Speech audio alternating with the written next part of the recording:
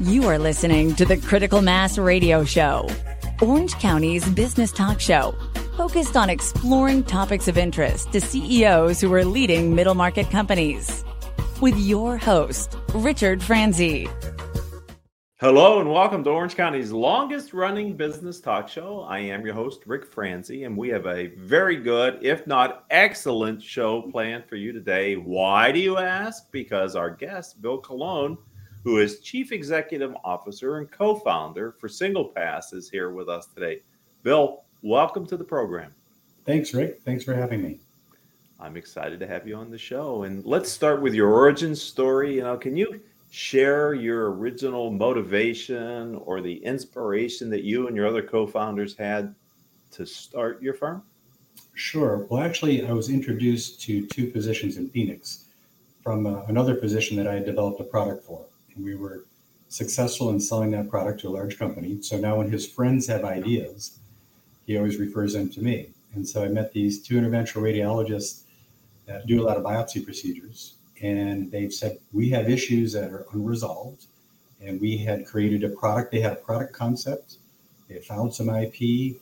And it looked like they had something that when we did diligence by reaching out to the marketplace, that was very meaningful. It really could help improve the safety of biopsy procedures. So that motivated us enough. I have a group that I work with to co-found the company with those two positions as co-founders. So you've been up and operational 2 years, 24 months? Almost 24 months exactly. Okay. So that I love the talk with early stage CEOs about, what have you learned since you got into the business, 24 months ago, and any major or minor pivots to the business model since you've engaged the marketplace? Yeah, I think we learned a lot about the market. So when we did a lot of pre-interviews with clinicians about the need for a product like this, there was kind of mixed feedback. But when we looked closer at the published data, we saw there was a true need. And the major pivot that we had to do pretty early, the clinicians that we worked with, they had a specific design in mind. And very quickly we learned, because of safety reasons, we had to change the design. So that was what we thought we were going to work on right out of the gate. Immediately had to make a hard left turn. Probably delayed us 3 or 4 months. But through that, the product performance was improved and the safety was improved. So it was a pivot in the right direction. So let's talk about the reality in your space, a highly regulated space, of what is the process to go from an idea to a product that can be used, in mass? Just one word: brutal. So, okay. Well, there you have it. Yeah, through the design and development under design control, meeting all the regulations. And for our device, we need to do benchtop testing, of course, then animal testing, and then finally a clinical study. And then so we've made our regulatory submissions. There's a separate one in the US and then a different one for Europe. And literally, I just finished coming from our audit for the European approval. And we passed our second audit, which means we will be recommended for the CE mark or approval in Europe. So that means probably in 30 to 45 days, we will be able to finally commercialize our product outside of the United States. So it sounds like the process, while you call it brutal, is not, it's not, it doesn't, how much did it extend the time from when you could have gotten into the market if you didn't have to go through the regulatory hurdles? Oh gosh, at least a year plus. Okay. Figuring out the design and figuring out how to make the product work is relatively quick, but then everything else you have to bounce through. But also there's different class products. We have what's called a class 2 product, which is less burdensome than class 3. Those usually require a large clinical study and a lot of follow-up. That can be several years. And it is one of the reasons we did select this product. We knew it was class 2 and had I guess we'll call it in our industry, a relatively short approval process. We felt we could be on the market in about 2 years. And it looks like we're going to meet that. So Bill, this isn't your first rodeo. And so how much of your previous experience has helped you this time around with SinglePass and getting as far as you've gotten so far? I think all 40 years of my Okay. experience. Probably developed a dozen or more devices all the way from concept through commercialization. So I've been through the process for other class 2 devices as well as class 3 devices. But the team that I'm working with, my partners, and They are similarly experienced as I. So it's a collective effort by a large team that has R&D knowledge, has clinical knowledge, has regulatory knowledge, and manufacturing knowledge.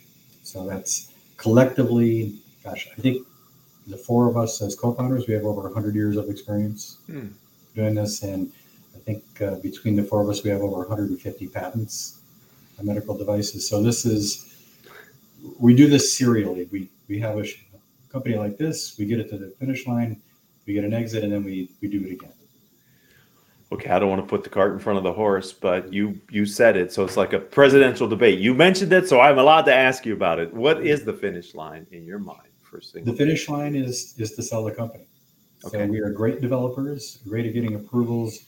We'll do what we call a limited market release. We will push it out in Europe and in the United States, get some repeat users, collect more clinical data. But the big increase in value for our companies is the moment you get regulatory approvals. Because the large companies that are really not so great at innovating, they like that risk removed. They are great at marketing. They're great at branding. They're great at selling. They really get stymied by the bureaucracy of being so large. So they prefer to purchase innovation as opposed to develop innovation. So that's where guys like us come in. We take the risk. We do the early hard work. And we've let everybody know the reasonable strategics that should be interested in this product. They know we're close to the finish line. We do have some ongoing discussions now, but once I know for sure that first regulatory approval is in hand, we'll start making the calls to see if someone has interest. Has it been your experience that when you do get to that point, if you've done that part of it right, that you get more than one interested strategic? For the most part, yes. But the really interesting thing about this business, you never know why someone will buy or won't buy. Mm-hmm. They have so much going on behind the scenes, and we see some decisions that really don't make sense when we see other acquisitions or even the stuff we've done before. And you're never sure. It just takes one of the really high-level decision makers, for whatever reason, to say, we need to add that to our bag. Whether it's so they can promote other products they already have, whether it's to extend their product line, whether it's to get a hold of some more IP for their patent portfolio, but we're never really sure why they pull the trigger or why they pass. Well, that really takes a whole set of questions off the table for me with you, which would be, once you've gotten the regulatory approval, then another set of hard work starts, which is getting adoption in the marketplace. But that's where the strategic with their name brand, sales force, relationships can really help, huh? Right. Well, I think they realize, we're a small group, and once we go out there, we'll hire a few distribution companies, a product manager, we'll use a few independent reps in the US. But those companies that we would be talking to probably have over 100 US sales reps. And for us to have any kind of impact that they can have immediately just is not feasible. And they understand that. So what they'll mostly do, they're going to check with the 4 or 5 key opinion leader physicians that we target, ask them if they've used the device. What's your feedback? Should we add this to our product line? And they mostly will go by their market evaluation and clinical feedback. So, Bill, that you read my mind. How do you get the value established? And you have to really, the one nice thing, you can purchase access to the Medicare database. We literally, by physician, can know which physicians do how many liver biopsies, kidney biopsies, so we can go target very busy clinicians. So when we make sales calls, they're very targeted. And then we just have to be convincing and get some of these guys on board to use the product and like it so much that they will reorder. So that's just the key thing, because they'll have their own advisory boards, and we sometimes can't know who's on those boards, but we have to do a very targeted approach. So we aren't calling on somebody who does 2 biopsies a month. We want to call on the guys that do 50 biopsies a month. Mm-hmm. And most likely they will have some sort of input from strategic or 2 strategics that are considering an acquisition. So we just need to make a reasonable impact and get reorders, because they know we're never going to reach any kind of scale that they can reach very quickly. It sounds like a version of a Shark Tank in some ways, all the questions that I don't know if you're a fan of that show or not. Yeah, I watch it, and of course, every question they're going to ask. We literally go through the same thing. Mostly we go through that while we're raising money, just like they do with our early investors who We have a concept. We have something on paper. We're asking people to trust us and give us money so we can get it to the finish line. And none of those things are guaranteed. They have to look at our team, our experience, our success rate, and then take that leap of faith that, all right, I think these guys can do what they say they're going to do, and we'll write a check. And that's where your track record comes in too, though, doesn't it? I mean, yeah, I think the most clear feedback we get from the early round investors is it really isn't nearly as much as the idea or the market. It really truly is the team. Yes. So that's loud and clear when we've asked several people, okay, why did you invest? What got you over the finish line? And they will say, the team. You guys have done this before, and we know nothing is fully guaranteed. We're not asking that, but we think we probably have a reasonable chance, enough to be able to write a check. And I've heard that from private equity, and I've heard it from VCs that I know, that many times, as much or more, they're betting on the people as they are the company or the product or the market. It's really, can you get into partnership with the leadership, and do you trust them, and can you give them your money and expect to get a return? Yeah, it's tough to go ask people for money and say, right now, this is something on paper, and maybe there's a patent application, issued patent, but there's nothing they can hold yet. And yet you can, bounce through the usual analysis, the market, the unmet need, intellectual property protection, the team, and the plan. This is where we're going, how much money we think we need, and how long we believe it will take to get there. And we've been relatively accurate in the past. So, come and join us and bet on the team. I would have to imagine those early stage investors are different than maybe later stage people, when you have to go back and get some money from people after you've got the product developed and you're making attraction of the early stage people is different. For us, we tend to do smaller deals. We don't really deal with private equity or with VCs so much. So we stay with the seed or Series A investors. We do a lot of the investment clubs, like Tech Coast Angels or New Fund Ventures and those folks. So we do smaller raises, but we do look for the people that are willing to take the high risk. The earlier you put the money in, of course, the bigger chance for a return.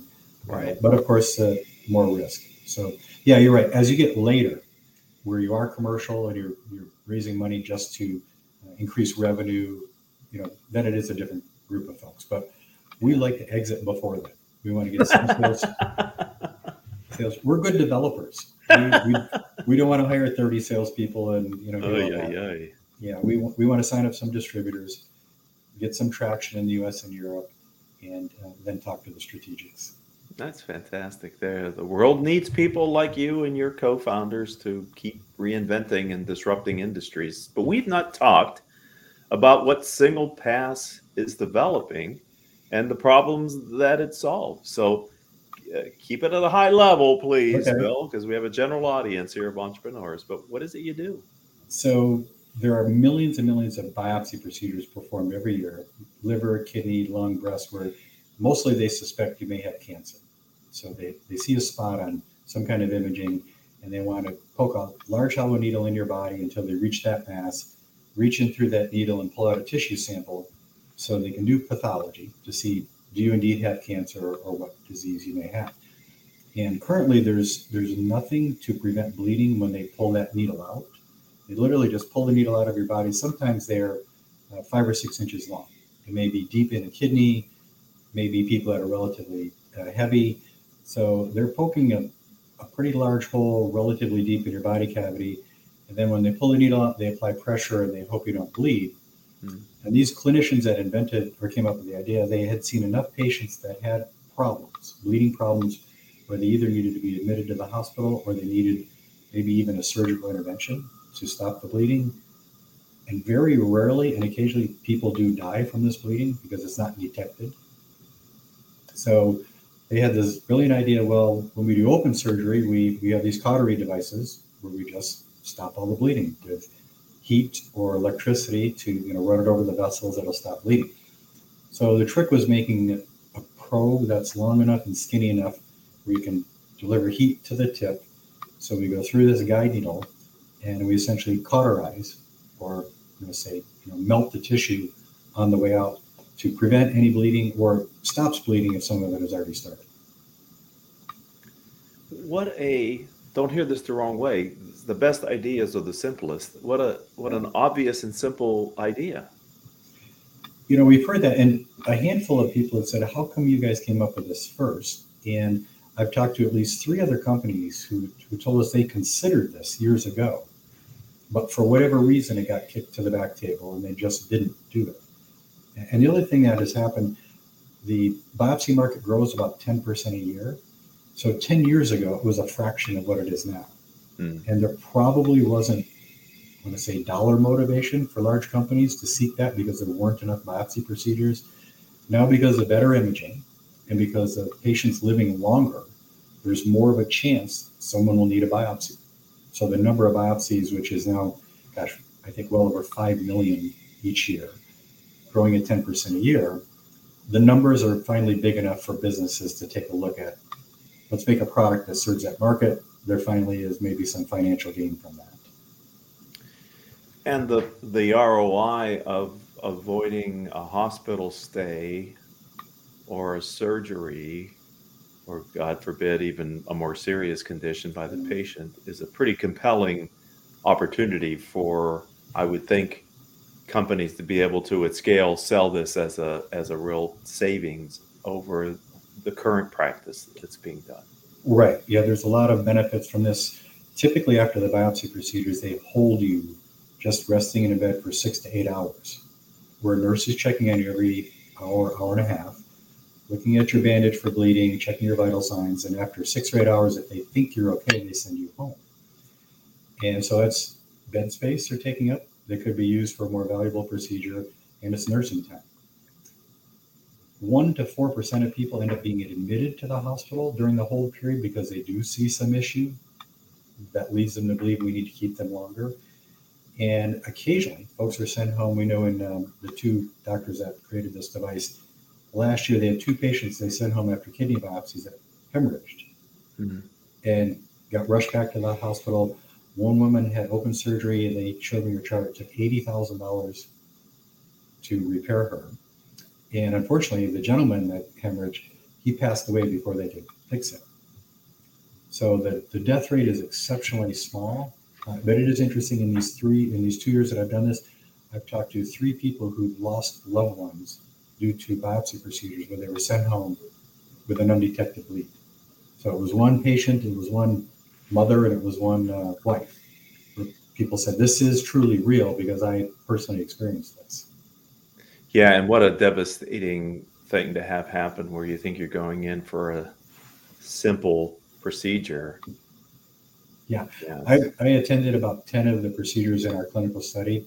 It's just 15 or 20 minutes. But there's really high anxiety from the patients because they are told, hey, we don't know if you're going to have a bleeding issue. We're going to hold you afterwards. But when they're using our device and saying, we know already from ultrasound after the procedure that you are not bleeding internally.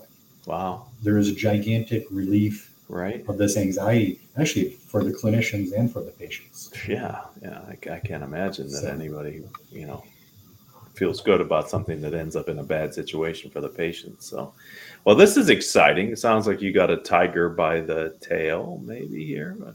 We hope so. I mean, it'll be interesting, how the strategics view this.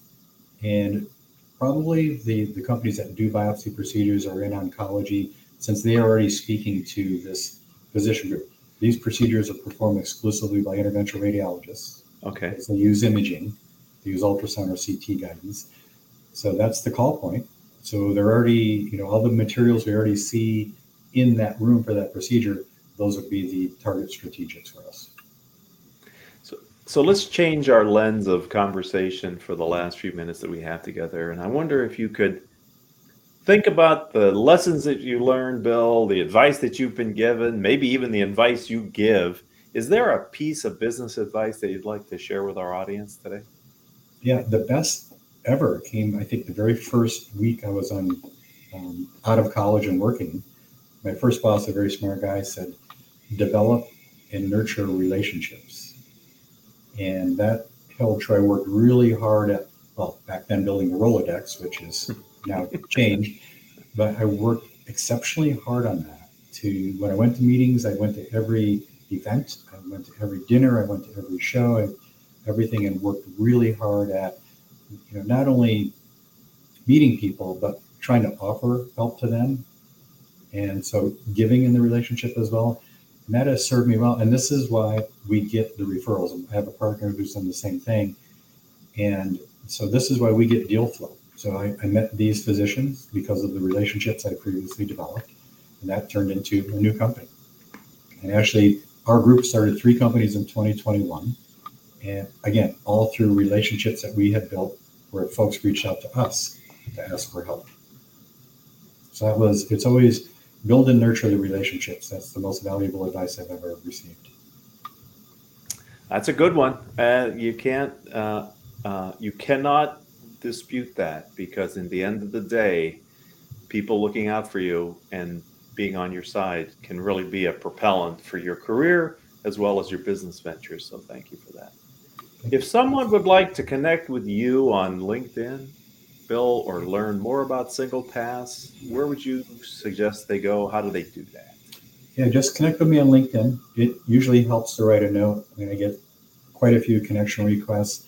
And if it looks like, again, for folks in the industry, I usually don't like to get hit with a bunch of service people trying to sell me, vendors sell me stuff, but I'll connect with most people in the industry, because I never know when I need a new service or if I'm looking for additional technical help or whatever it may be. But yeah, the easiest way is just to reach out through LinkedIn.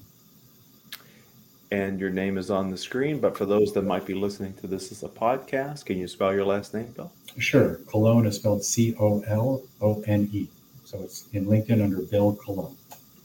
Well, I want to thank you for giving your time and teaching us a bit and sharing your experience. I really have enjoyed our time together. Thanks, Rick. I appreciate you having me on. Of course. I'd like to thank the audience. You're participating in Orange County's longest running business talk show. Bill's episode is in our catalog. We have over 1,400 episodes in our catalog of Orange County entrepreneurs who have shared their story. If you're listening to the show and you're an Orange County entrepreneur and you have a story to tell, then you should reach out to us. I'm Rick, R-I-C, Franzi, Franzi on LinkedIn. That's also my website, rickfranzi.com. Reach out to us, and Haley and I would be happy to talk to you and see if we can schedule you as a future guest on the program. And until the next time we have a chance to be together, I hope all of your business decisions will move your company in a positive direction.